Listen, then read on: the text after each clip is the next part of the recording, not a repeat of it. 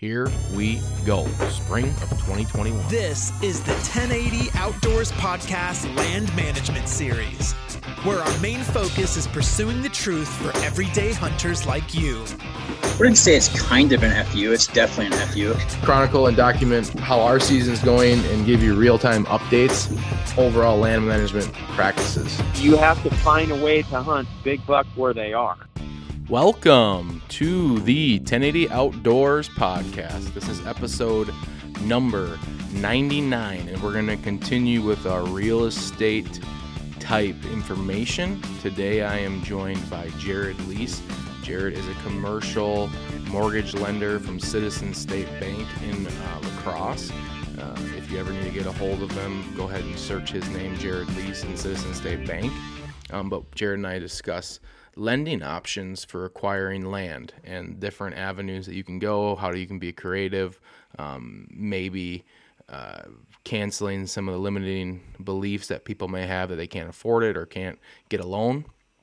And then at the end, I added in kind of a rogue conversation that Jared and I were having about the ag industry and some of the other things. So I put that towards the end. That was a conversation we had before we even started recording, technically.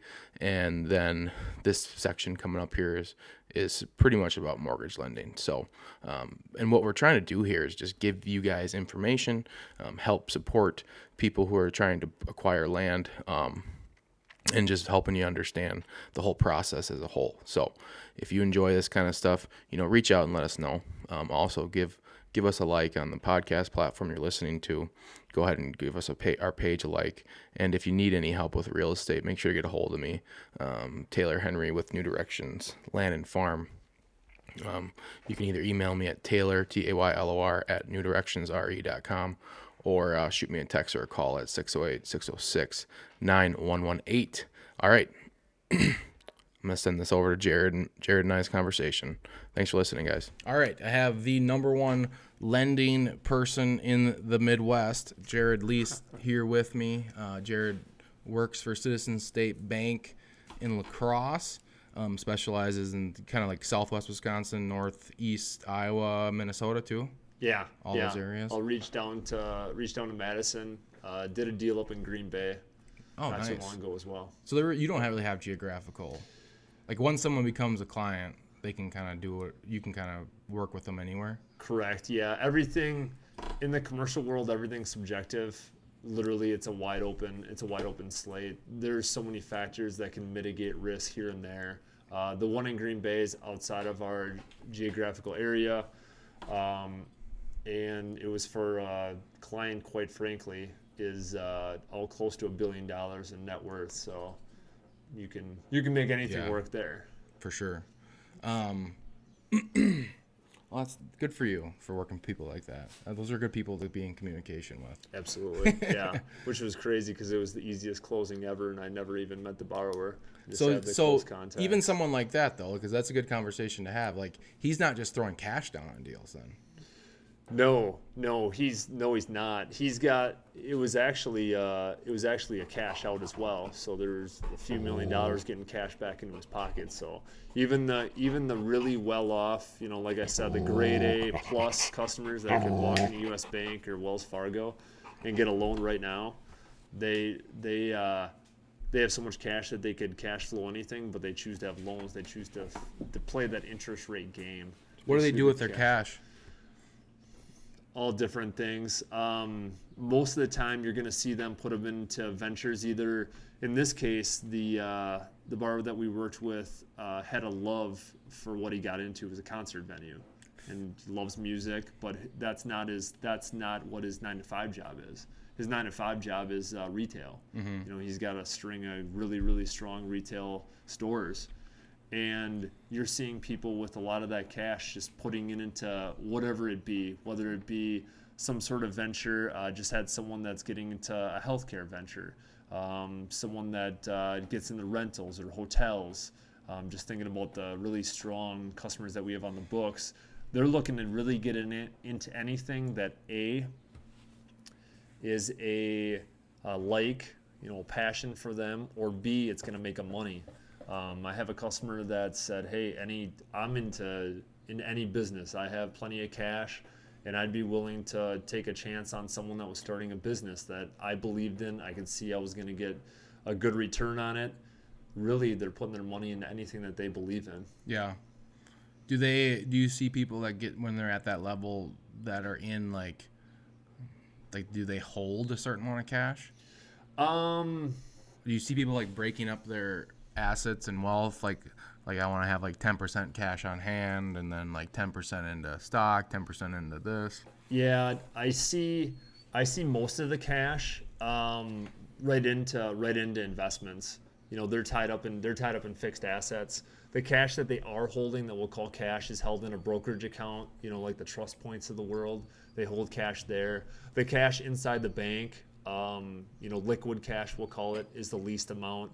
And we're probably saying 5 to 6% of cash held there. But most of it they wanted working for themselves, and they put it in the deals that they believe in, like I mentioned. That's a good number. 5% of your actual worth in liquid cash. That's probably even less than that, to be honest. I would say it's probably a lot less than that. 5% probably like active cash. Yes. Yeah. Yeah. Yep. So active money playing in a game is actually in a liquid cash form. Yep. A lot of guys, when you get in the big scale, they'll pull cash out from other ventures. You know, you'll see payables to them from other ventures, or they'll pull equity out of another real estate holding that they have, or they'll pull it out of their brokerage account and do that. It's non-retirement, so there's no penalty against it. And then we get down kind of smaller scale, you know, people that you run across in the lacrosse area and things like that. Then they hold a lot more cash because they always seem to be buying and selling and putting money into properties and things like that. Yeah. So if someone's sitting here listening to this and they are wanting to buy some land or possibly have some other land, or maybe even maybe their cash is in other places too, speak on like what I guess real estate and land does for a portfolio like that, like how. Because what you're describing essentially is a lot of these people are diversifying. Correct. And so for what land and real estate does, if you can picture a business, they have a balance sheet, they have assets and liabilities. You know, the difference between their assets and liabilities is their net worth. That's the same thing when it comes to us personally. Yeah. So one of the first things that we gather up to underwrite, you know, a land purchase or real estate purchase or anything like that is we collect someone's personal tax returns. You know, what kind of cash they have coming in, what are their sources, and their personal financial statement. They complete a template that literally lists out their personal assets and their personal liabilities.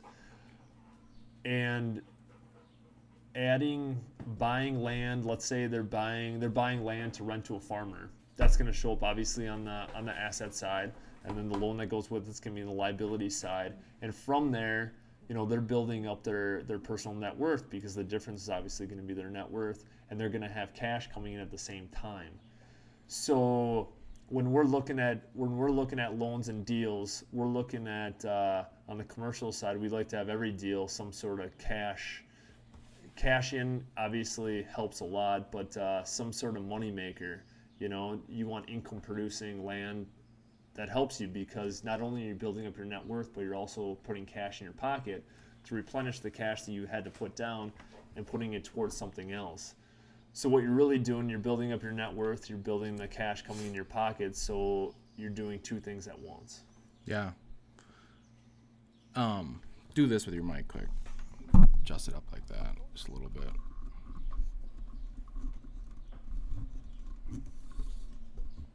There we go.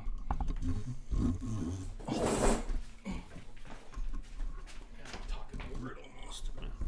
Oh, gotcha. There we go. All right, so if we get into the actual breaking down, like,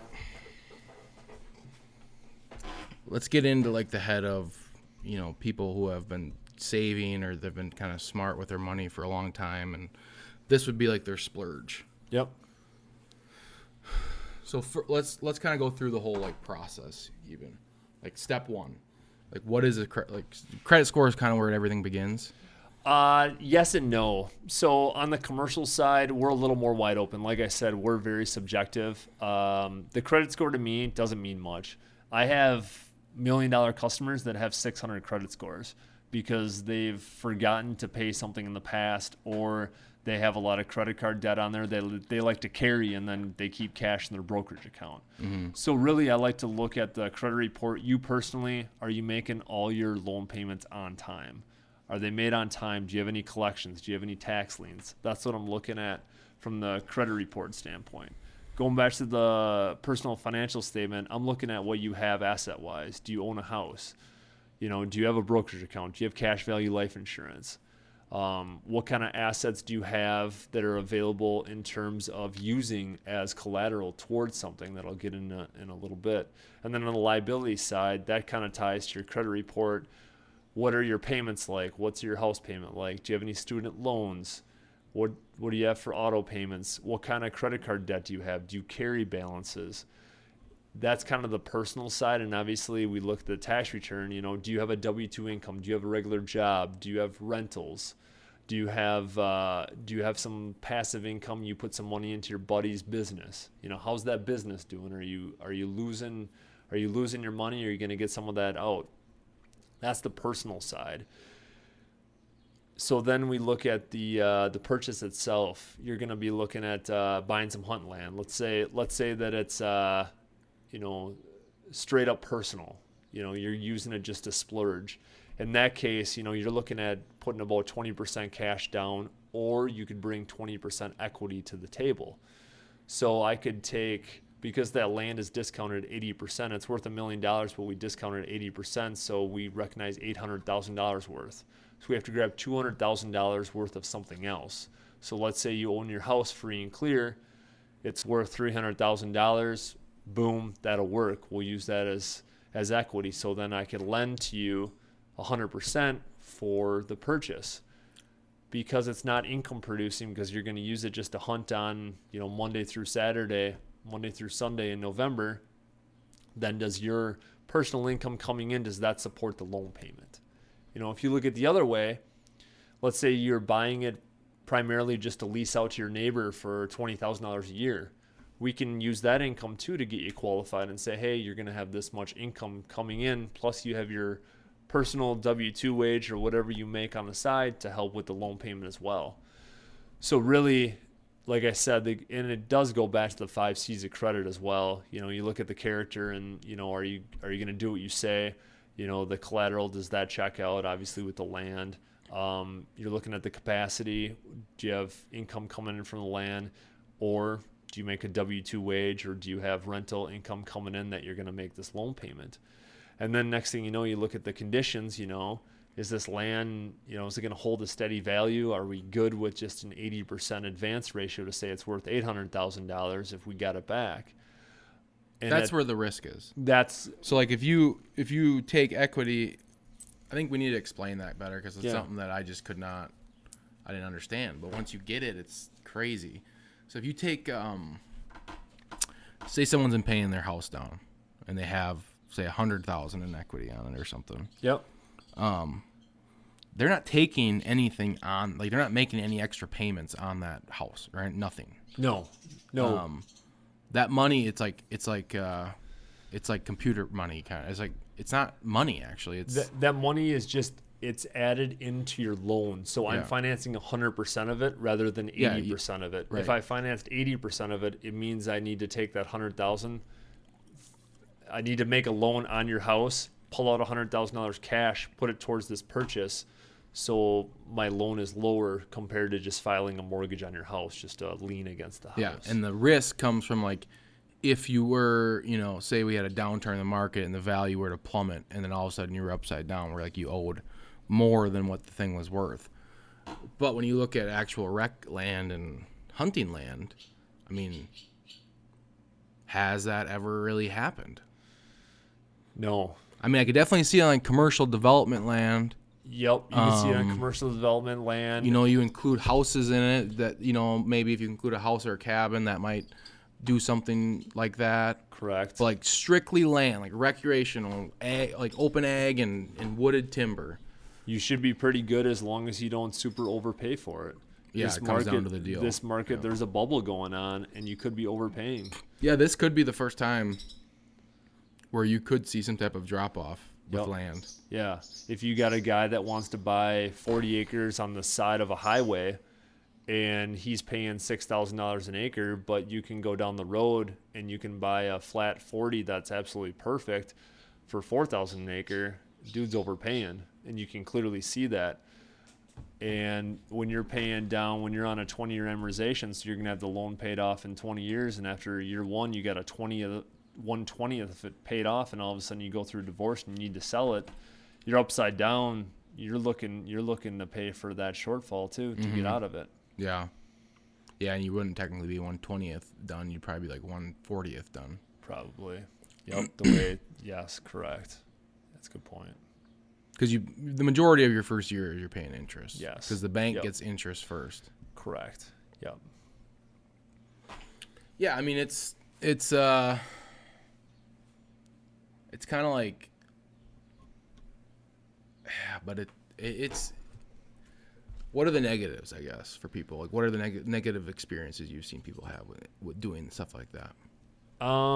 Divorce thing, like you said. I mean, I'm sure. Yeah, that it can always come up. That's one of those life events that can push you. It's really when you start buying land or buying something that has no income producing aspect to it, just know that your personal cash flow is tied to that. You know, Right. Yeah. So if you were to lose your job. Yep.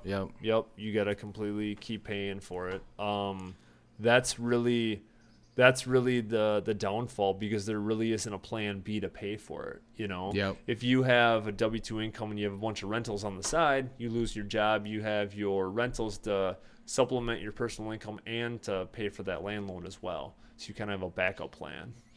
Diversity of income is important too. Yes, it is. Yep. Especially right now, we work with a lot of realtors that have rental properties, and they're realtors, so they're literally all tied to the real estate market. Yeah. The real estate market takes a tank, and the market gets hit where, you know, COVID happens again, and primarily most of their renters are, you know, service workers down at your local bar, your local restaurant serving, and they lose their job, or they start getting paid less from tips and they can only afford $700 per month, but they were paying $900 per month, and the $900 per month was what was being used to make your loan payment. The trickle-down effect reaches you. It's too much negative stuff. I do think rural America is going to thrive over the next 10 years. Correct. I mean, Yep. that's kind of my assumption. I see that too. So there is always things in this, well, you're taking a risk. It's not just You're always if it taking a was like a risk. free way to make more money, everyone would be doing it. Correct. But if you sit back and you look at the market right now, I don't envision land, especially in rural areas, having issues over the next 10 years. Because you're seeing like this movement away from big cities. Yeah, you are. So if Yeah. that were somehow to change, and then because then if you somehow had a reverse, evacuation where people weren't coming out here as much anymore or something like that. Mm-hmm. But it's like, how is that going to change? Because how is someone going to come out of a city, come out to a place like this? They're leaving cities for a reason. Correct. They've realized that jobs they don't need to be there necessarily for them. They can work remotely. Yep. They're out of, people. Can you imagine being in a big city during COVID? You were literally trapped. Like I had a client in New York. He was like 20. I think you met Percaro, Matthew. Percaro, yeah. He's stuck 20 stories up in or like 100. I don't know. It sounded terrible. Yep. He had bought this apartment in an apartment complex. It was like 800 square feet. He had bought it for like $500,000 or something. Or maybe he was renting still, and the rent was like $3,000 a month or $3,500 a month. And he was trapped in it. Yep. He could not leave. Yeah. Like that was the first time we were doing a Zoom call. I was like, I actually am like concerned about you. Yeah. Like you don't look well. The thing about land is they're not making more of it. Yeah. I don't see it going down. You start talking about houses, that's a different story. Residential That's is a different much animal. more fluctuates. I mean, it's fluctuated in the last 2 months. Yeah. Way more than land probably had in the last 30 years. Yeah, and I don't think land is fluctuating that much through all of It's this not, either. but I would say this is the first time I've seen it where it like substantially it has taken a hit, like bump up. Like we're looking at land right now, and it's a good 500 to 750 an acre above what it was a year ago, probably. Okay. All right. But I think we just went through like a little spike. It was like aggressive. It was like inflation that happened quickly, so you actually noticed it. Yep. But I don't think Well- it's going anywhere, you know. No, and if it does, it'll probably be gradual. When the last time it hit in 08 was pretty much just residential. Yeah, You but know, let's discuss the differences from now and then. Yep. Okay, the biggest issue there was like it was like the wild west of lending. Correct. So people were subprime mortgaging houses and weren't actually paying the principal. They were just paying interest for years. And then after 5 years, the idea was that they would refi somehow and get into an easier payment. But that just never happened. The whole system kind of collapsed. What was your kind of like thought of that? Yeah, my thought of that is also on the opposite end was they were overpaying up front. And one thing that came out of 08 is the fact that banks now have to lend on the lesser of the purchase price or the appraised value. So in this one scenario is that you're going to buy a rental for $100,000 in town. You and I both know you're getting a deal on it because you just got a deal on it. And the appraisal comes back at $150,000. And you're like, hey, Jared, I don't have to put any money down. I said, absolutely. Actually, I can't. You have to put money down still because I have to lend on the lesser of the purchase price or the appraised value. Back in 08, there was deals like this going on where the appraisals would come back at $50,000 higher and they would lend at the 150 and not require anything down. So people were doing crazy cash outs. And I'm starting to see banks do things like that because now what's coming into play is that a lot of banks are doing their own appraisals. They're doing their own In-house internal in-house appraisals based on a computer program, and they're basing it all on what the market's going for right now, or they're basing it on assumptions that I don't agree with. And to get deals done, they're having to stretch out amortizations. They're having to lower interest rates. They're trying to fit this block into a round hole, and you're starting to see banks have the tendencies like they did in 08. And it's a little scary. So you do have concern then a little bit. I do have a little concern on the residential side, correct. Yep. Not so much on the land side. Like I said, they're not going to make any more land. And Well, you go back see- even then in this area, and land prices actually never even dropped during that time. Correct. They held steady, and then they blew up right after, kind of. Yep. Yeah, but you look at the residential side, it's a lot more volatile. So, but interest rates are lower. Yep. During that time, interest rates were like at 8 to 12% or something, I think. I believe back in 08 when things were happening, they were low as well. Really? Yeah, I believe they were low as well. Don't quote me on that.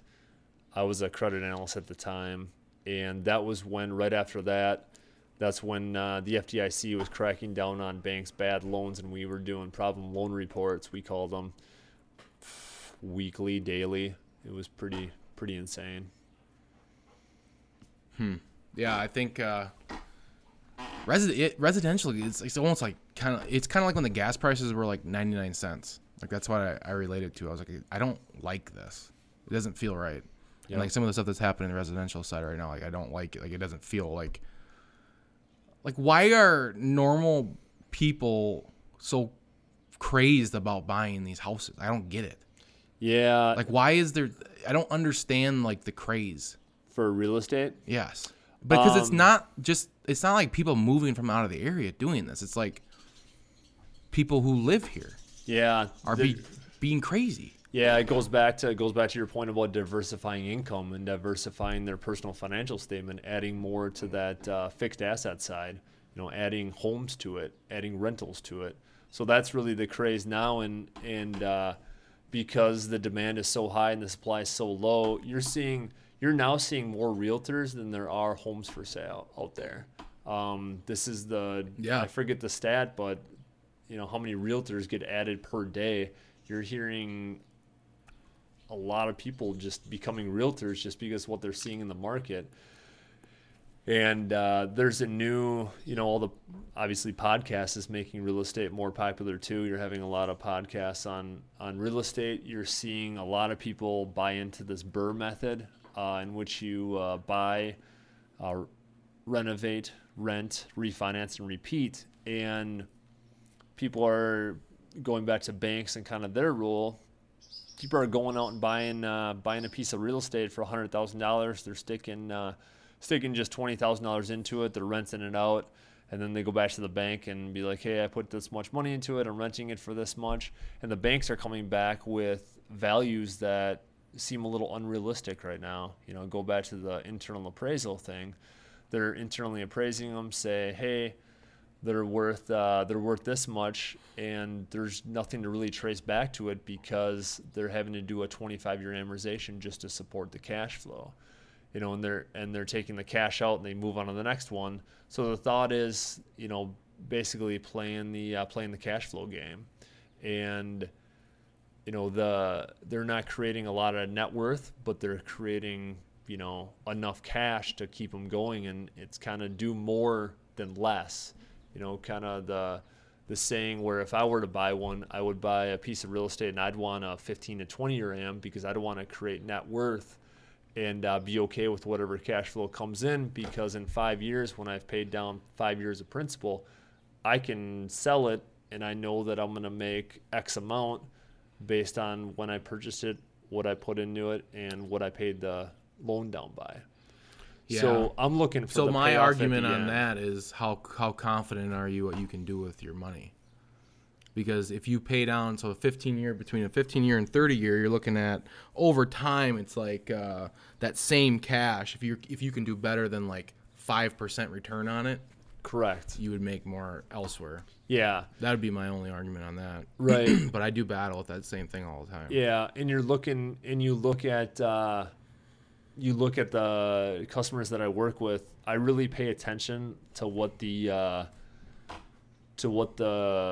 we'll call it the veterans are doing right now. And they're, like I mentioned before, they're selling off their single family homes, duplexes, and even some triplexes. And they are moving into kind of the big multifamily, the big apartment, buildings. Anybody look at the person who was like 30. I don't know, anybody who had cash in 08 who were able to buy, and then they held for 10 years. Correct. 12 years, and they're sitting in a position right now. Yep. Seem like they're cashing out. Yes. Yep. Because they know what they're going to make on it right now. Well, and then they can retire almost. Like they're just done. I've talked to a few people where it's like, yeah, they got big in 08, and they got stuff for so cheap, and now they're unloading everything, and they're pretty much just, they did it. Correct. And they're keeping, they have their good cash flowers and keeping that, but like the problem properties are the ones that were kind of a headache or weren't performing as well. Correct. Unload them and. Yep. And they're getting, like I said, those 120 times rents, which seems insane to me because banks have because the interest rates are so low, and because they're willing to do a longer amortization, 25 years to make it work. Mm-hmm.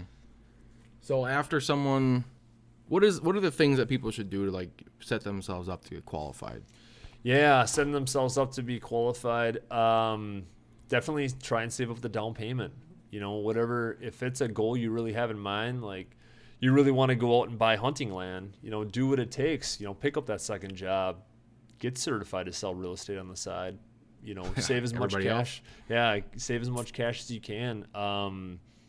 But also. I've seen people get it done because they've bought rentals, they've bought other assets that that are appreciating in value that we could tap into. The rentals are the biggest thing. Throwing your money into a TD Ameritrade account, you could take that as collateral for the purchase. So it's just growing your personal balance sheet is the biggest thing. And speaking, kind of outside, sorry for all the parents out there, but I see people, if the parents have a big brokerage account or they have a free and clear home, they're using their parents because their parents are okay with it and they're willing to do that for them. So it's surrounding yourself with someone that's willing to help you as well. Yeah, I did that with my parents. And it wasn't, I don't think you look at it. Well, first of all, I would never accept a handout. You present it as a business opportunity, you present it as an opportunity for them. And I mean, it's working out for them, just as well 100%. as me. So, yep, I completely agree with that. And I think people get caught up on that. You're not asking, you're presenting an opportunity to people. Yeah. And if you're confident in it, you also have the responsibility that if it flops, it's on you. Yep. Yeah, absolutely. So you have to accept that. But at the same time, they're saying yes too. So if it flops, Right. you didn't force them to do it. They still have to sign the same paperwork that you do. So they also take it on as well. Yeah, and it's just it's a situation where they were set up because they'd played it safe forever, and me looking at it from a business perspective from their side, it's like you guys you can make some money now. You go try to do something a little more risky than nothing. Yeah, yeah. But it goes back to just kind of people's purposes. What do they want to do? Yeah. We were talking, and I enjoy working my W-2 job. I like that. I like helping people. I like coming out here and talking and helping people's dreams come through. And you seem to have a good one. Yeah, for sure. Absolutely. It's a cool bank to work at and stuff. It's definitely cool. It's very enjoyable. And for me, from a standpoint, I'm probably along your parents' line. I want to throw money in my 401k right now. I want to pay down my house. I want to pay off my truck as soon as possible and just enjoy my life. And, someday maybe dabble into something. Well, that's definitely, that's how you get disconnected from the system though, too. That's your best way to do it. Correct. Because anytime you have debt, you're technically tied to something. You're tied to something, 100%. Yep. It's all perspective. But debt is, we talk about all the time, debt is a mindset too. Yeah, you really do have to spend money to make money. You really do. It seems to be like that. I was talking to Steve, a mutual friend, and we were talking about kind of getting more Airbnbs and stuff. And he's like, every time in my life that I've doubled down on something, taken a risk, and spent a bunch of money or went and got a big loan, it just works out. You end up making more money because what are you going to do with that loan? You're not going to sit there and look at it. Yeah. It's also a thing is once you do it, then you got to have to do it. Yep. It forces you into action, which is a lot of what stops people too. Yep, that's absolutely right. I have someone that I consider now a friend that helped out that just had a free and clear piece of property and wanted to build a spec home. And now 2 years later, we're talking probably close to $1 million in profits. Nice. Because I saw it in him. It's who you know, because it was a referral from a friend. And it was someone that went on a limb for him and said, hey, I absolutely would if I could help him. And, I took a leap of faith on him as well. And it all works out for everyone. You talk about doubling down and taking out a big loan. There's a lot of customers that I help that will come back and say, hey, Jared, you're the reason why I have the net worth that I do because I use debt the right way. Because you look at, when you get into that mindset or kind of that decision making, and I'm kind of there, I'm deciding that right now. It's do you go the investor route or do you go the bank route? Because it is kind of or kind of a hybrid of two, When you say investor route, what do you mean by investor route? You have investors that finance. Oh yeah, absolutely. Then they're just they're the bank. Yeah, they're the bank. Yeah, absolutely. Or you go half and half, they supply the down payment and cash or. Yep. But But then you're dealing they're relying on you're like, once again, there's moving pieces to that too. Like it's not as simple as there's consequence to everything. Yeah. Are they going to be involved in your business? Are they gonna dictate what you can and can't do? Yeah. From a bank standpoint, we can't tell you what to do. We can present the facts and say, hey, here's what we see the market doing. Here's an opportunity that we see that you could do. Here's what we see as your strengths, your weaknesses. Here's what we see the threat coming from the economy right now, or from kind of your competition. You get an investor in there. Are they going to be listing your LLC? Are they going to start calling the shots? Are they going to start deterring you from what your vision is and what you do best? Yeah. Are they going to take back some control? Yep.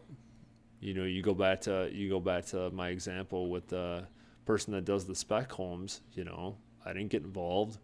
He did his thing. I did my thing. We each had our role, and it's been a prosperous relationship. Yeah, it's something I think about an awful lot, actually. So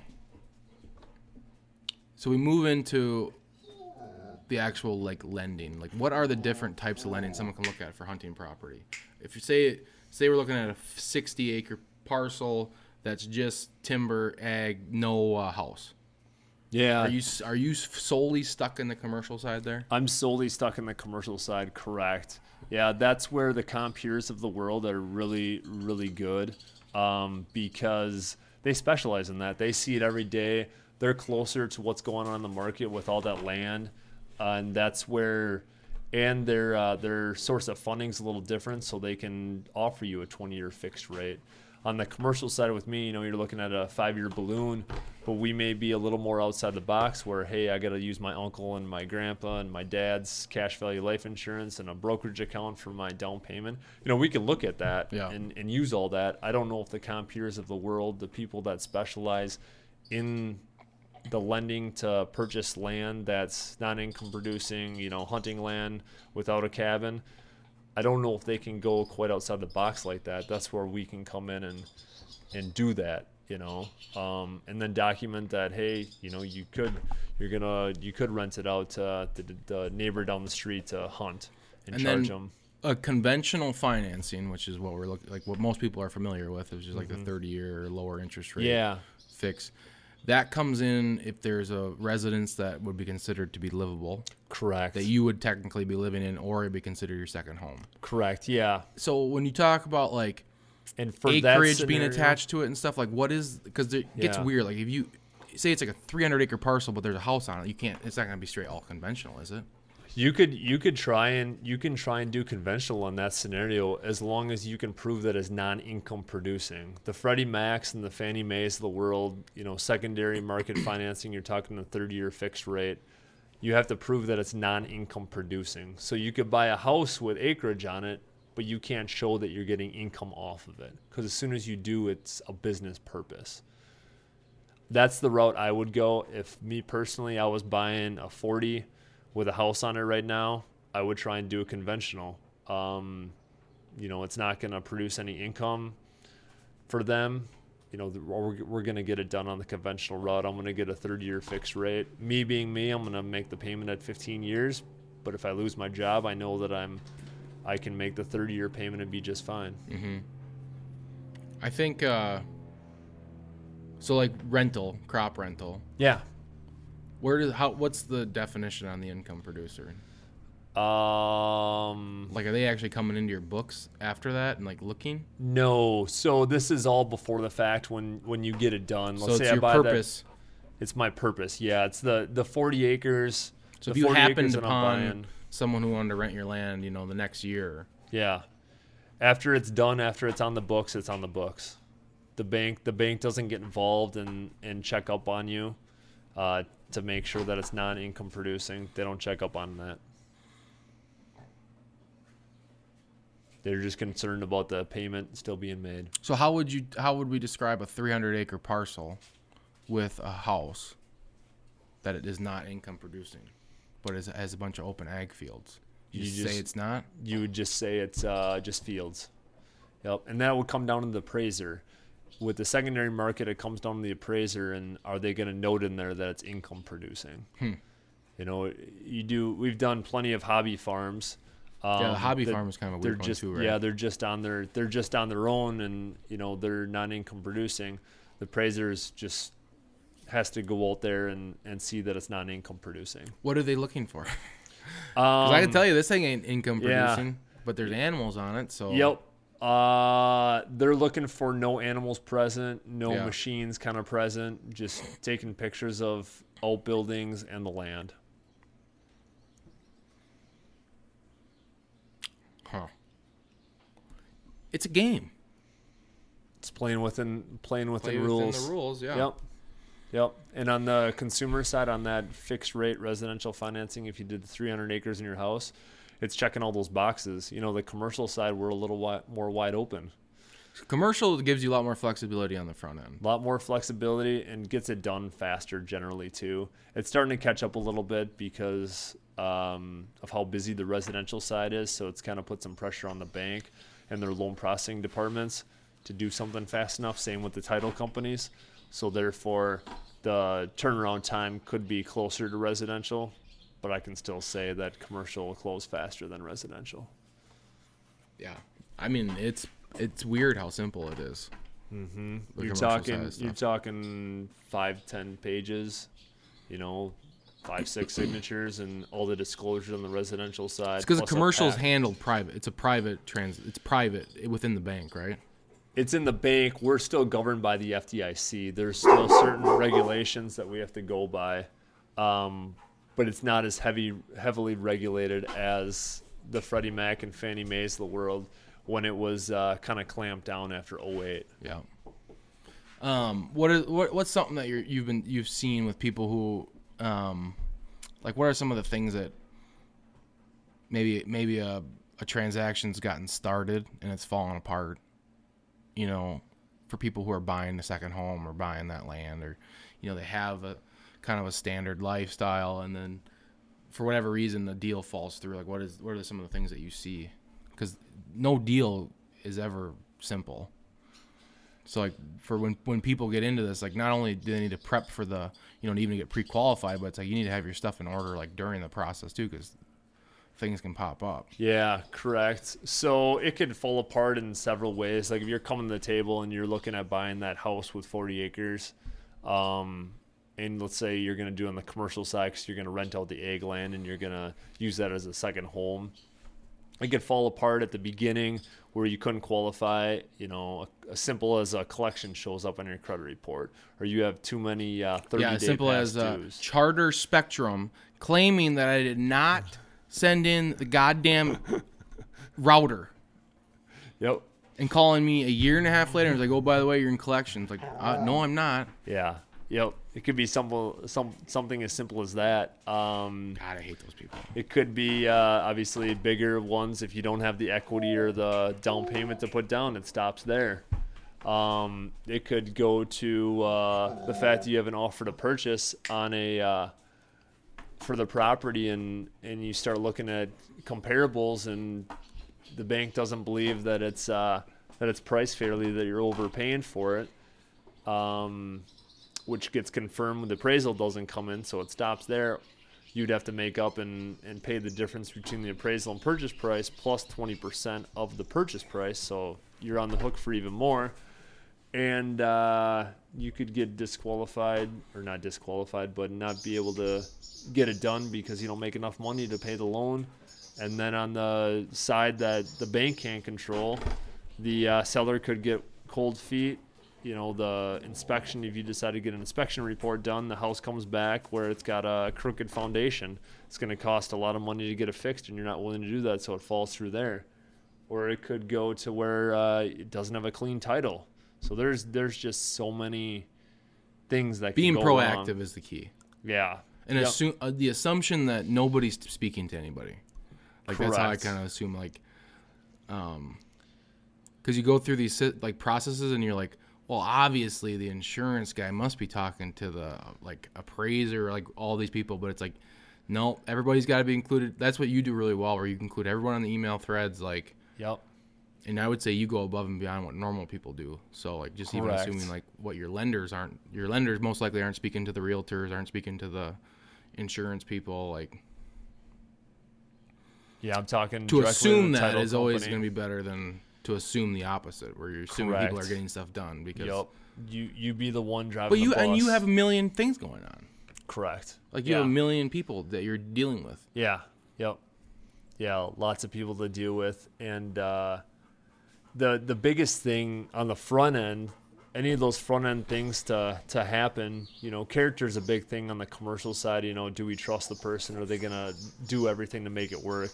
Biggest thing is coming in as early as possible. When you have this idea to buy land or do this business, get a good banker. Start talking to understanding the people. system. Understanding their underwriting standards on what they're going to do to get this done for you and getting pre-approved. I got a guy that just started talking to that owns quite a bit of land free and clear. He's like, hey, how can I leverage this? How can I get into more rentals? What can I do? If I want to consolidate some debt, can I use this free and clear land? He doesn't even know for sure, but he's talking to me and saying, hey, I'll send you my tax returns. I'll send you my PFS. Can you pull credit on me and just let me know what I can do? I say, hey, you look great. Everything looks great. You got strong W-2 income, and you're good. Whatever you want to do, we just got to make sure that the deal itself cash flows. So when you go to buy the next egg land, is it going to rent out and cash flow and pay the loan? The rental that you buy, is that going to cash flow and pay itself? Then yes, then you're done. But the thing to do up front is establish that relationship with that banker and get pre-approved, because then they have on the radar of, hey, Joe's looking for a rental that's a duplex in La Crosse and makes this much money. Well, it just so happens that I know of one that's for sale off the market, and I'm going to hook you up with it. Yeah, and I'd say from the realtor's perspective too, like you can't get much done unless you really know what you're even able to go after. Correct. Yep. You just can't. Especially right now, the market's too aggressive. Like you just won't find a realtor that's gonna be like, oh, don't worry, you're not pre-approved, or have any idea what you can afford. No problem. We'll just keep looking blindly for you. It's like you have to take an inventory of yourself. You got to look at yourself in the mirror and what's my personal financial statement look like. Yeah. What is even my if it's kind of gross, and then trying to figure out what your next step is. And I've literally seen everything. And so if someone came in and felt embarrassed in that, don't be.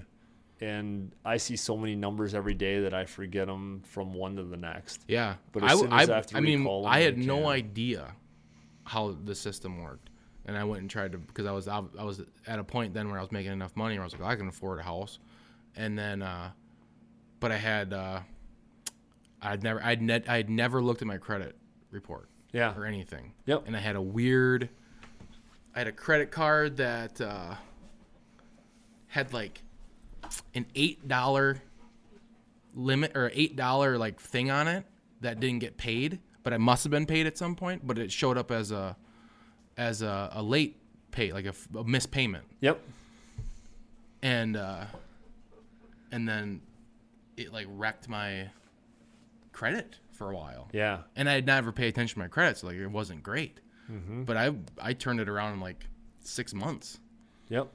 And then because it's like once you start paying attention to it, it's not that difficult to. No, it's not. And the biggest thing is just to be transparent with your banker and really all you got to do if all of a sudden you purchase a rental and all of a sudden the renters can't afford it, and next thing you know you're behind, and just be upfront with your banker, like, hey, here's what's going on, because you and the banker have the same objective, and that's to get out of this loan, either to pay it off and just to pay it off, and for all the payments to be made on time. Both have the same goals. For sure. You got to work with each other just to do it, and I've seen so much, we've seen everything, that nothing should embarrass you. You are who you are. You look at it, you learn at least from in at least if you start the conversation with someone like Jared, then you can at least know where you need to get to. Yeah, absolutely. Because then just start. I felt like that was because when I was a cop, and I don't know, people told me when I was younger, like, not to buy a house because like then you have to pay for the appliances and like pay for stuff breaking down. Yeah. which was just idiotic advice at the time because See, that's crazy because I still remember my professor Ogden up in Eau Claire finance, and he said, you eat ramen noodles for a year, you eat macaroni and cheese for a year, you get into that house as soon as you can, you start building up your net worth that I talked about. He's like, I can't stand it. I drive past apartment buildings and I see young guys like you guys just graduating college jumping into their Beamer. Why are you doing that? that's stupid. And that stuck with me. I bought my first house for $86,000. 2009, I was making $9.50 an hour as a teller, and I was also making $12 an hour at Culver's. I was working basically two full-time jobs, but they can only use one full-time job. They can't consider the second job full-time unless you've been doing it for 2 years or whatever it was. But anyways, I got qualified and approved on $9.50 an hour. Wow. So when someone says, hey, I only make this much, you just got to put your mind to it. You can do anything. Yeah. There are no boundaries. You have limitless possibilities. Yeah, or eliminate your other payments then. Yeah. 'Cause it's just a balance sheet. Yep. That's How what much it you was. make I and how didn't much have you anything. expense out. I So if didn't you have a any dumb other car payments. payment, Yep. like a $40,000 truck, what are the payments on that? Probably like $600. 600. Well, Yep. that's the same exact payment of a $120,000 house. And Yeah. a 30-year note. Yeah, I'm $720 all in on my house. Bought end up getting a different house in 2013, $101,000. Yeah. And I like this. I like growing my own food. I like raising my own chickens. And guess what? I can do that right in the city of La Crosse. Yeah, that's cool. And that's what I do. Yeah, it's a mindset thing. I think just beginning. And another thing, I had never pushed my brain to think about it when I was a cop either, but I was much more lendable then. Yeah. Because when I left being a cop and went into the Yeah. private sector, then I was like screwed. And that was another issue I ran into too when I just applied and I was like, well, I'm making this much money now. Obviously, hand me over the loan, and they're like, no, we don't take. They didn't accept any of this income under the conventional standards. Yep. So it was just a wildly bad advice from people I trusted when I was younger. Yep. Because I could have gotten, if I would have bought a house when I was a cop, when I left, I could have sold it. I would have made a shitload of money. Plus, I had unlimited amount of people to rent it. I mean, we were renting houses with a group of dudes. Yep. It was just stupid. Yep. But it's uncomfortable though to learn how to get to these points too. Like learn how to go through the lending process. It's not exactly like overly fun. Like it is a lot of extra work than just not doing anything. Yeah, it is. I mean, you're asking someone it's to give you money. intrusive too. Like you have to hand over, I guess. Yeah. So you mentioned it before. Like obviously people think that like they're kind of embarrassed of like their credit scores or even the amount of money they're making or something. Yep. Everyone's got their own story. Hell yeah. Well, anything else that we need to cover for the land stuff? How to buy some land? There's a million things you can do, man. I think the easiest thing is even just to get in a conversation with somebody who's competent in this area too. Like that's important because there's a wildly different spectrum of competence in lenders. Correct. Yep. I learned that one the hard way too. But then I fell on Jared. So, all right, man. We appreciate you joining us and Thanks a lot. go out and buy some land from me and use Jared as lender. There you go. See ya. Expenses that go with it, and then you'll have obviously a sum all for all of it, and then your expenses. I guess what I was saying is I see the way to do it on land. Yeah. It is a unfortunate equation when you sit back and you look at it from just business perspective because the margins are so fucking outrageous. So tight, you mean? Yeah. Yeah. Yep. It doesn't make any sense. Yeah. That's why. Like I don't think my brain is meant to operate a business like that because like I've seen other businesses with giant different margins where then you look at this business model with margins, you're like, why would I take that risk? Yeah. Why are farmers still farming? Yep. But they haven't they haven't seen that though. They haven't No. seen that like a good business. You know, you're looking at like a 40% profit margin or something, or like 50% even. Yeah. It's like this is like bottom line 5. at 10% probably. Yeah. You know, and your total probably bottom line margin's probably 1%.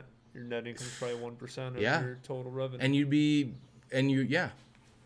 taking, but that's the thing. The government makes it. If you bow down to the government, it's not a risk. Correct. You're not at risk for Correct. anything. That's why. But you're not why- gonna make money though. No. It's No, like you're a gonna weird. break even. It's like a weird employee job. Yep. Or a weird employee like business. Yeah. Yep. That's why the old statistic back in like 2014 was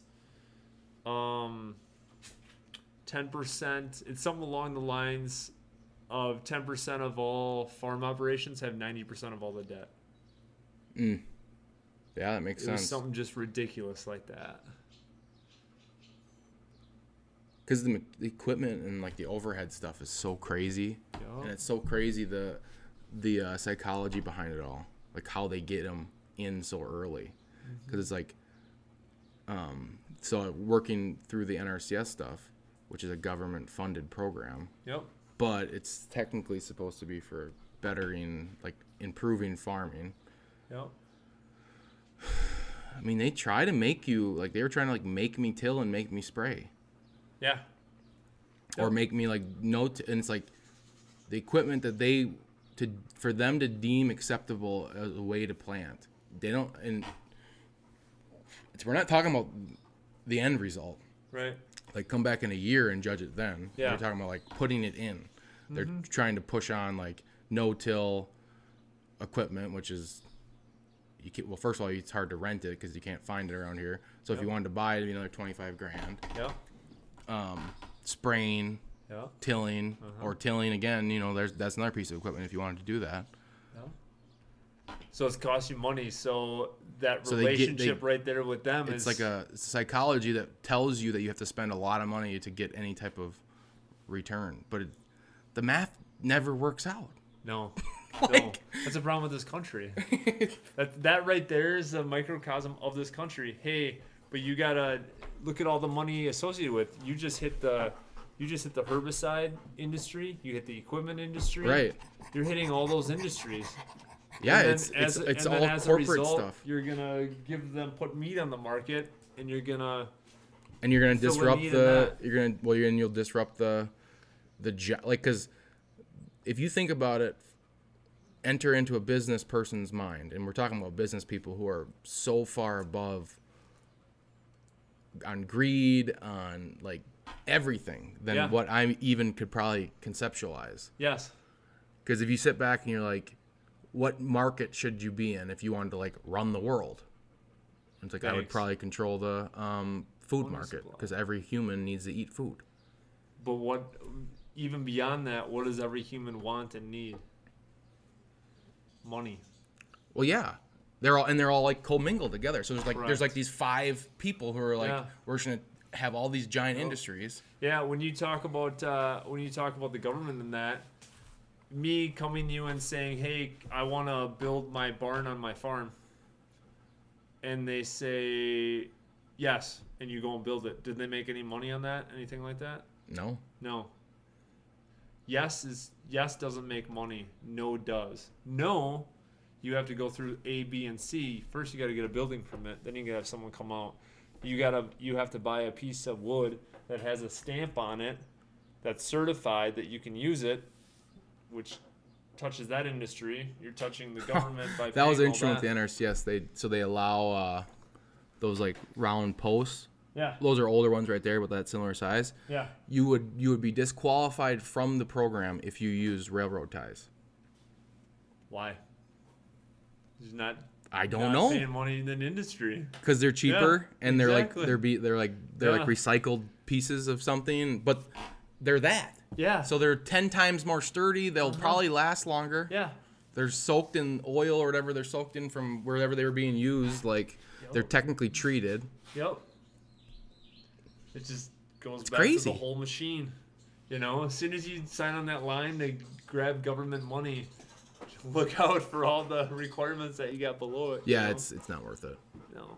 both those programs have been a disaster for me. Yep. Not a disaster, but it's like, I'll never do this again. Yeah. There's money is not, it's like the FSA thing. It's like $50,000, you have to pay it back in a year. And it's like, Makes no sense. what a stupid, like, I guess, like, if this was your life and you needed to make a living on it, So then maybe, they can, but- so then they can say, hey, we help out the farmers, we help out the hobby farmers of the world.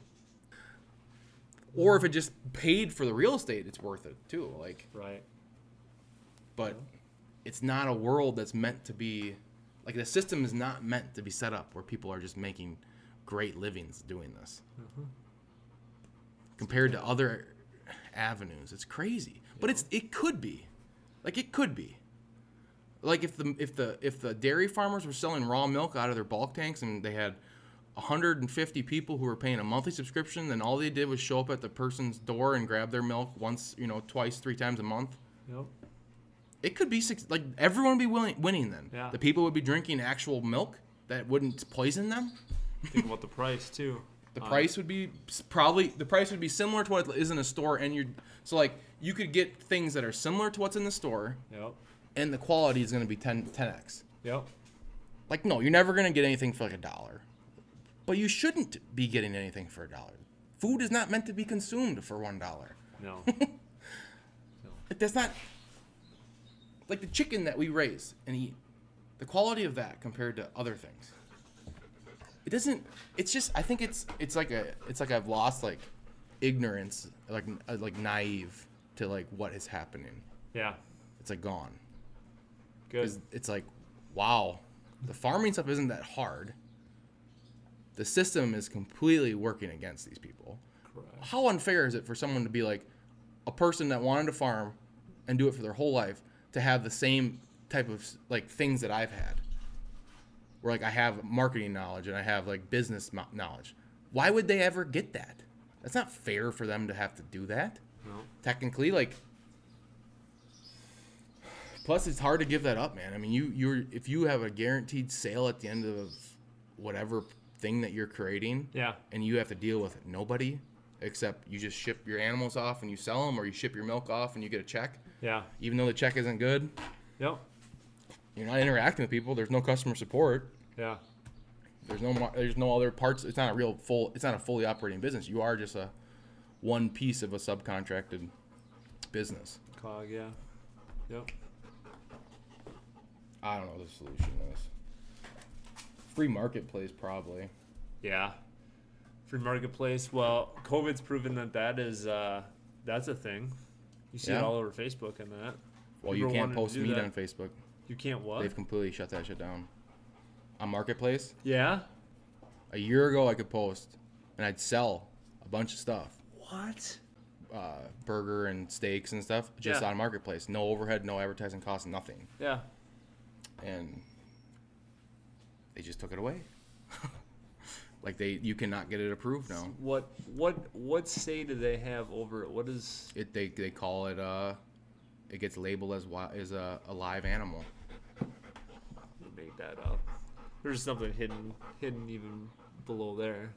It's the same thing. This is what Facebook does. Yeah. I mean, They take it censor from us. and they change the rules all the time. Yeah. Like, because you can create a successful business just through there. Oh, 100%. But then they can change the rules. Yeah. So like our business a couple years ago, we had most of our advertising, most of our expenses were running through Facebook. Yep. Well, if you're putting $1 in, you're getting 2 out. It's like playing the lottery, but you always win. Yep. Now you can change the rules, No. Nope. and then everything's just like,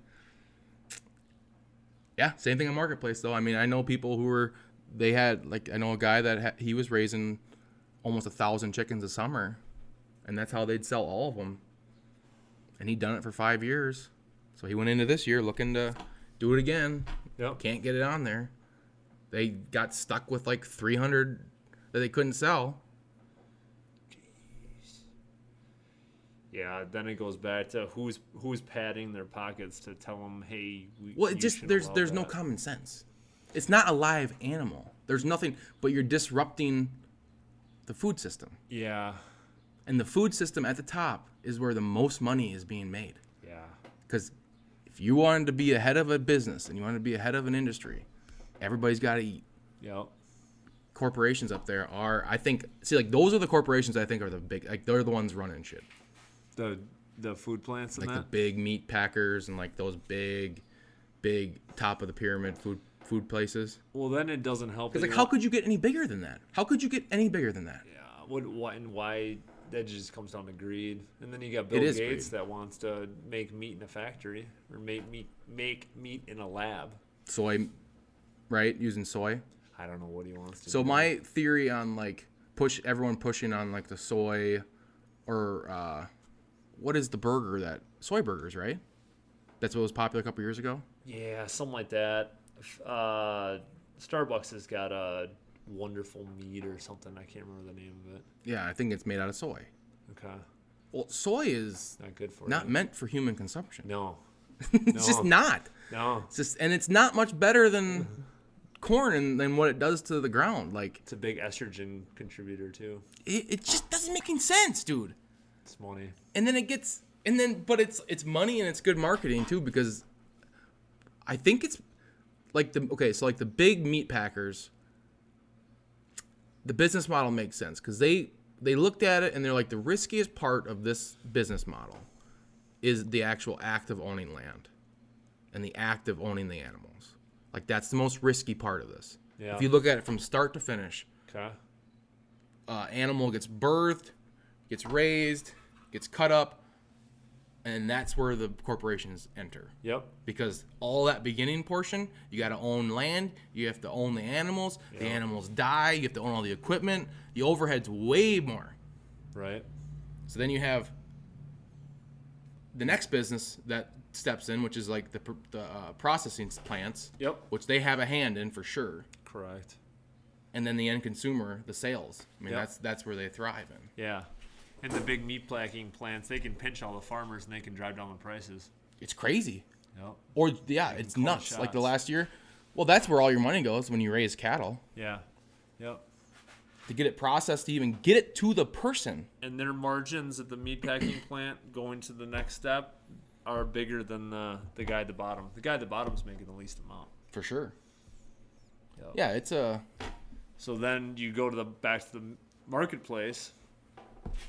They're cutting that off because they want these guys up here to make the money. yep. But if you were to come here and say, I'm just going to skip all of it, we're going to process our own meat, because it doesn't take Yeah. a scientist to do that. It's not Yep. very difficult. Everyone's gutted their own deer and cut their own deer meat up, and I don't think anyone's getting sick. Yep.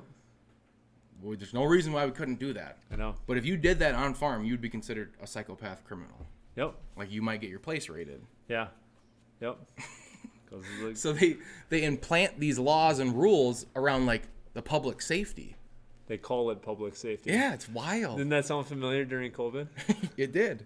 Yeah, everything gets wrapped into public safety and Yep. virtue signaling. Yeah. How So- do they know what's best for me or what's best for you? Not only is it your health, but it's your soul.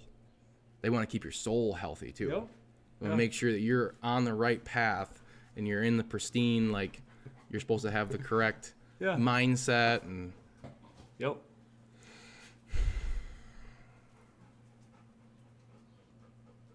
yeah, it doesn't it make you think like the people who are in those positions, like the only way you could possibly be in those positions is if you were a psychopath. Say unethical.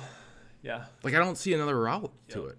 Because like Yeah. every step I've ever taken in business, where it's like if you were choosing like the ethical, or like, or if I was like feeling like I'm like this doesn't feel right, like, but you I can see the things that you could do if you just didn't, if I didn't have that. If you look the other way. Yeah, if you didn't have that, Yep. there is easy ways to make money, Uh-huh. unethical ways to make money. Yep. Yeah, it was like through all this, how many billionaires got added to the list through COVID and that? Someone was still making money, you know? Dude, there was nothing changed. No money changed. No. The amount of money being spent went up Yeah. because they printed it. Yep. Yeah. And And it's all It printed, just got It's transferred. all printed out of debt. yeah, We have money out of debt. Everything is out of debt. Yeah. so that's, as us being little guys though, like that's kind of my concept. It's like if you can get comfortable with that and if you can manipulate that, you are in a way, in a sense, playing the game that they're playing. But you Correct. just have to You have to be educated what you're doing. Yep. It is wild to me, the people that don't like get in depth with lending, like don't know like what's really happening behind the scenes on it. But they're either like dismissive with it. They're like, oh, I can't pay for that. Yeah. It's like, well, yeah, you can't. It's easy, just a simple mindset shift. I can't do that, or how can I do that? Yeah, it's basically just income minus expenses. I know. You gotta go easy. Like with this operation, you break down each income source, you break down all the expenses that come with it. And then obviously you got the houses, so then that's gonna be its own separate line. You're not gonna have an income going on that, but you got the expenses. So is the rest of it gonna make up for that? It's simple, is really what it is. Yeah, and if you look at it just like, well, if it was the stock market, you usually put money in and not expect anything back out either. Yeah. Until the end. Yep. If you looked at it just like that, it still wins. And you have no control over it. Here you got control of it. Yeah. Okay, if I get up at 6 a.m. every morning and I feed all my cattle, they're gonna stay alive, and I'm gonna get to the end. Yeah, you do. Like I looked at it, I was like, well, I used to go for, like, well, I go on like these sprees, like working out, but I used to go on like these psychotic walks all the time. I was doing like 10 miles a day. Yeah. In the morning for like 2 hours. It's like this is the I don't even spend 2 hours on this in the morning. But everything's done by hand pretty much, so you get your exercise in. And I mean, I honestly spend more time just sitting here looking at animals than I do working. It's crazy. Yeah. But it's not for everyone though, probably, because I mean it is. You have to do shit every day, probably. But you have control over your money. You have control over how much you make. Yeah, and it is kind of cool when you look at it like that. Like, if you need to put cash somewhere, you could put it into animals. Yep. You have anything that you want to do, you can do it. You just gotta figure out how to do it. Yeah, that is true. It really is. It literally is like there literally is no boundaries. There's no limits. Like honestly, it's wild because it's like because you try to dissect successful people and it's like they're just thinking outside the box. Yep. Like my new life rule is like, well, if majority of people are doing that, I have to find out a different way to do it because it's just like there's no way that's the best way then. Because people by trait are just followers and they want like an easy thing just given to them, they want to be told what to do and how to do it so they don't have to think. Yeah. Because people turn brains off after they get out of college or high school. Yep. Oh yeah. It's like we're done learning. They're back to being just spoon fed. Just they're taking the world as they see it instead of doing their own research and realizing that that's their perception. Everyone's perception is different, and you literally can do anything. You can go out. You can make the margins as high as you want. You just got to put in the work. You got to find what works. But the people that really are smart, they get into something and they just kind of play the game and they see it and they kind of hone their skill, and then they start massaging their process. They start massaging what they're doing, and then they start doing something differently, and it starts making them more money. Yeah, it is. It's like unlocking, because I don't think there is a way to teach people this is the way to make money. No. It seems to me it's like I'm on this like quest essentially. It's like playing with a Rubik's Cube kind of, where you're just like unlocking these like little things, because you have to deal with you have to deal with your personality. I have to deal with like what I'm interested in, because I've been in situations where it's like I could make a shitload of money doing something like this, but like I hate myself. Yeah. So you have to deal with that, which is a different thing that no one taught you that as a kid. What's your purpose? Your purpose is to straight up make money, and you don't care about your happiness or yelling at your girlfriend when you get home. Then you're gonna be in a job that you could potentially hate just to make money. That's your purpose. That's your goal. So what's your goal? Yeah, honestly.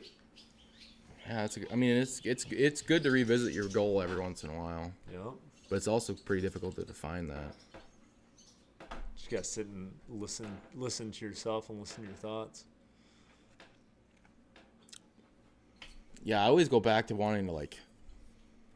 But I don't know. I was thinking about that recently. Like I'm always like finding myself battling some unjust thing, in my eyes. Like I always unjust in your eyes. Like the farming industry, like I got into it because I'm like, this is stupid. Like someone just needs to come up with a better system. And you can. You can, yeah. Yep.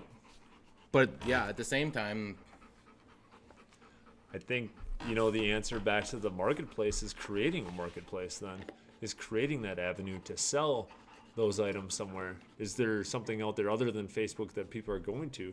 Just talked about a need right then and there. A guy had 400 chickens, goes on Facebook to sell them and can't sell them anymore. Taylor goes to sell his stuff on Facebook and Facebook doesn't let him do it anymore. That's a need in the market right there. Yeah, I've creating an actual online marketplace. Yep. Similar to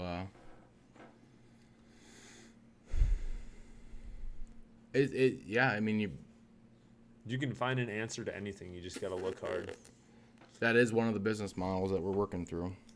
Because, the answer to that is, you develop, they have to develop their own way to sell stuff online. But once again, we go back to that. It's like, is that even fair for people, like that many people to know that skill? Yeah. And you bring up a good point. But then... So there's two lines. You have the info line where you teach people how to do that. Yep. Or you create the marketplace for them, and you essentially create like an Amazon. Yeah. And really, today, with the state of the world, and you talk about us and our views, and, Sarah and I have talked about this, if stuff really hits the fan or food supplies get cut, who's our community? Who can we go to? So creating a community. Yeah, and I think that does exist. Yeah. And then every solution to a problem has other problems that come along with it. Correct. So you do that and you nurture, say, 30 families that want to just buy food strictly from you. Yep. Then that's a responsibility then you carry.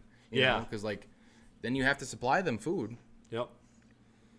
And then you're dealing with you're dealing with their customer support. So if somebody gets a steak that's gets them sick or whatever, you're that's another thing, the whole sick if someone were to get sick, and it wouldn't be your fault, it would just be they obviously mishandled the meat. Yeah, it's their perception that it was you. When what did they do? Did they leave it on the counter? Well, there's just no way of what you did could have possibly even done that.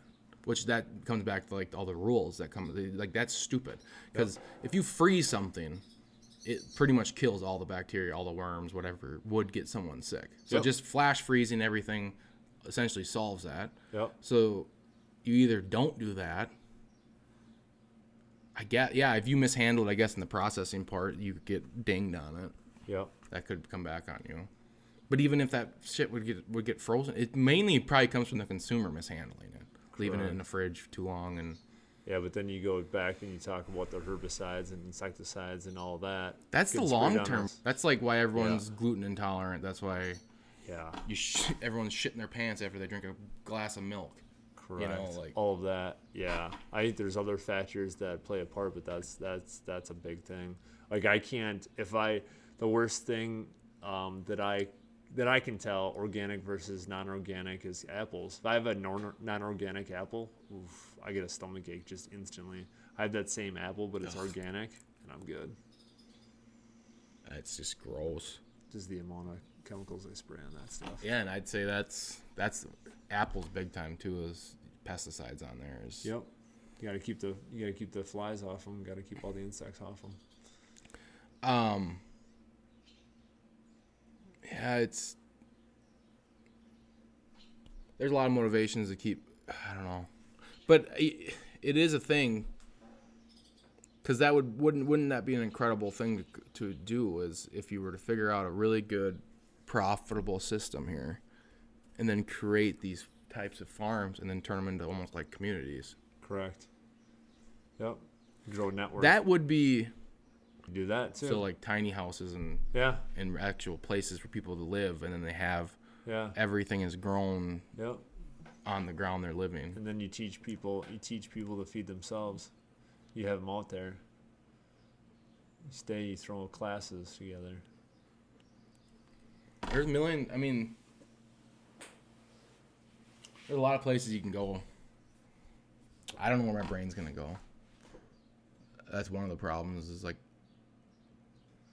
we figured out there's no need to try and control the future to control the past. Well, that's what one of the biggest problems with being a control freak is. Yeah. You're afraid of that unknown. Yeah. The most unknown thing right But now I must not is this be present. Yeah, and I must have some more sense of like risk taking than normal people though, because I look at people that people I grew up with or people that are like essentially, because I always like to compare myself to people who has had similar upbringings or like we grew up in the same type of ecosystem, Yeah. because like then it just comes down to like their brain and their perception of reality. Correct. And a lot of people, they're just paralyzed by any type of risk but they're risky in other weird ways, like go get a car, like 3 cars. It's like that feels risky to me. Yeah. Yeah, it goes back to the upbringing. It goes back to some experience that they had where they were taught, hey, this isn't risky, but this is risky. Like in my side, I grew up in a family that mom was a nurse. My dad worked at Dairlin. They were blue-collar jobs for 30-plus years at the same place. I didn't even know what an entrepreneur was. Yeah, This me is neither. what it was. I see all that, and I don't know where my perception came from, but it was like, well, that's really risky. That's it was more safety. You're working, you're guaranteed a 9 to 5, and that's what you're gonna do. You have your benefits, you have everything, and that's how I was taught. So going into business, and even now thinking to myself, yeah, I think it'd be cool to try and work for myself, but I still have that perception where I do like that paycheck. I do like knowing that I have benefits. And at the same time, I've turned it and said, I like what I do. I like helping people, and that's why I do it. And that's why I've chose this to stay in it. Yeah, but you're gonna do something outside of that normal thing at some point because you're exposed to that mindset too much. Correct. Like you will take a risk at some point in your life. At some and do point, something. I will try and do something. Yep. Yeah, for sure. There's a couple. But it doesn't even necessarily need, like, even if it was like, even if you started slinging real estate, like that's still outside of what normal people do. Like even it doesn't need to be like a fully operating like business. Yep. I was the same way. And I think about that often. Like business was tied to bankruptcy, and that was like the scariest thing on the earth. That's how they talked about it when I was a kid. Yep.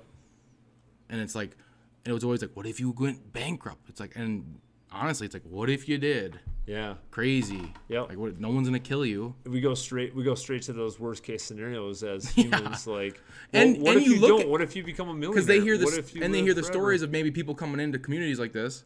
Like I was talking to my dad a couple weeks ago, and he's like talking about a guy that had come in and started a business in this town, and then he's like, "Yep, he went under," and I'm like, "Well, define what going under means," because there's a lot of people who are like, serial entrepreneurs. They might come in and start something, and it's not just profitable enough for them, and they're like, "I'm bouncing." Yep. Sure, yeah, bankrupt. I'm leaving. There's a lot of people that do that. Their choice. Yeah, because they have $1 million in the bank, and they're not pulling from their personal funds to do anything. It's like technically they went bankrupt. Are they fine? Yeah, they have 10 more of those things. Like More of those things going around. yeah, Yep. but if that was your only, and you're not hearing about like people doing like really well either. Yep. The businesses that are doing really well Yep. because they aren't talking about it. Yeah. I think we just have a tendency to gravitate to the negative. We have a tendency to gravitate towards the worst case scenario. Yeah, and you want to What make if it sure, does work? and you want to make, you want to feel like you are doing the right thing. And, if a business does go bankrupt or you hear about it, and it would solidify your thoughts. It's like, well, I'm glad I have this solid. We're gonna seek out what we have to confirm those thoughts because we have fragile egos and we don't want to be proven otherwise. Yeah. Yeah, you don't want to fail either. That too. That's a shitty thing. But what is failure? Everyone's definition of failure is different. Especially when you look at it short term. Like, remember the failures that you were worried about 10 years ago. Yep. What are they now? Yeah. They're just insignificant in every possible way. They mean nothing. Nothing. But they were a big deal then. Yeah. Yep, they were. And they felt bad.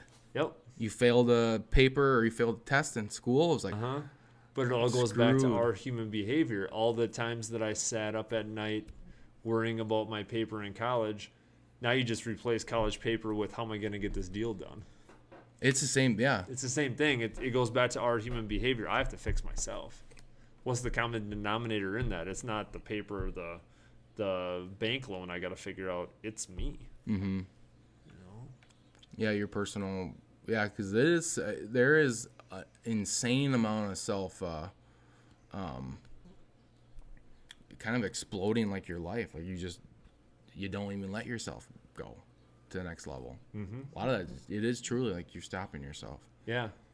Yep.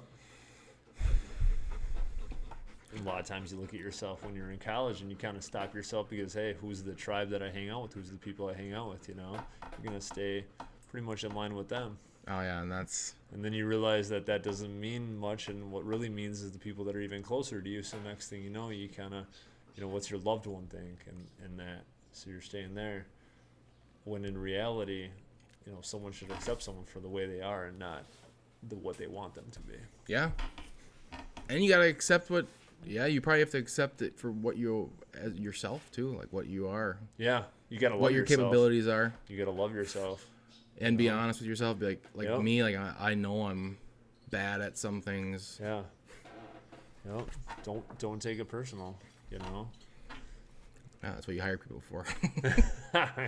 Like get a good accountant, get a good banker. You gotta surround yourself with those blind spots. The stuff that you have a blind spot in, like you said.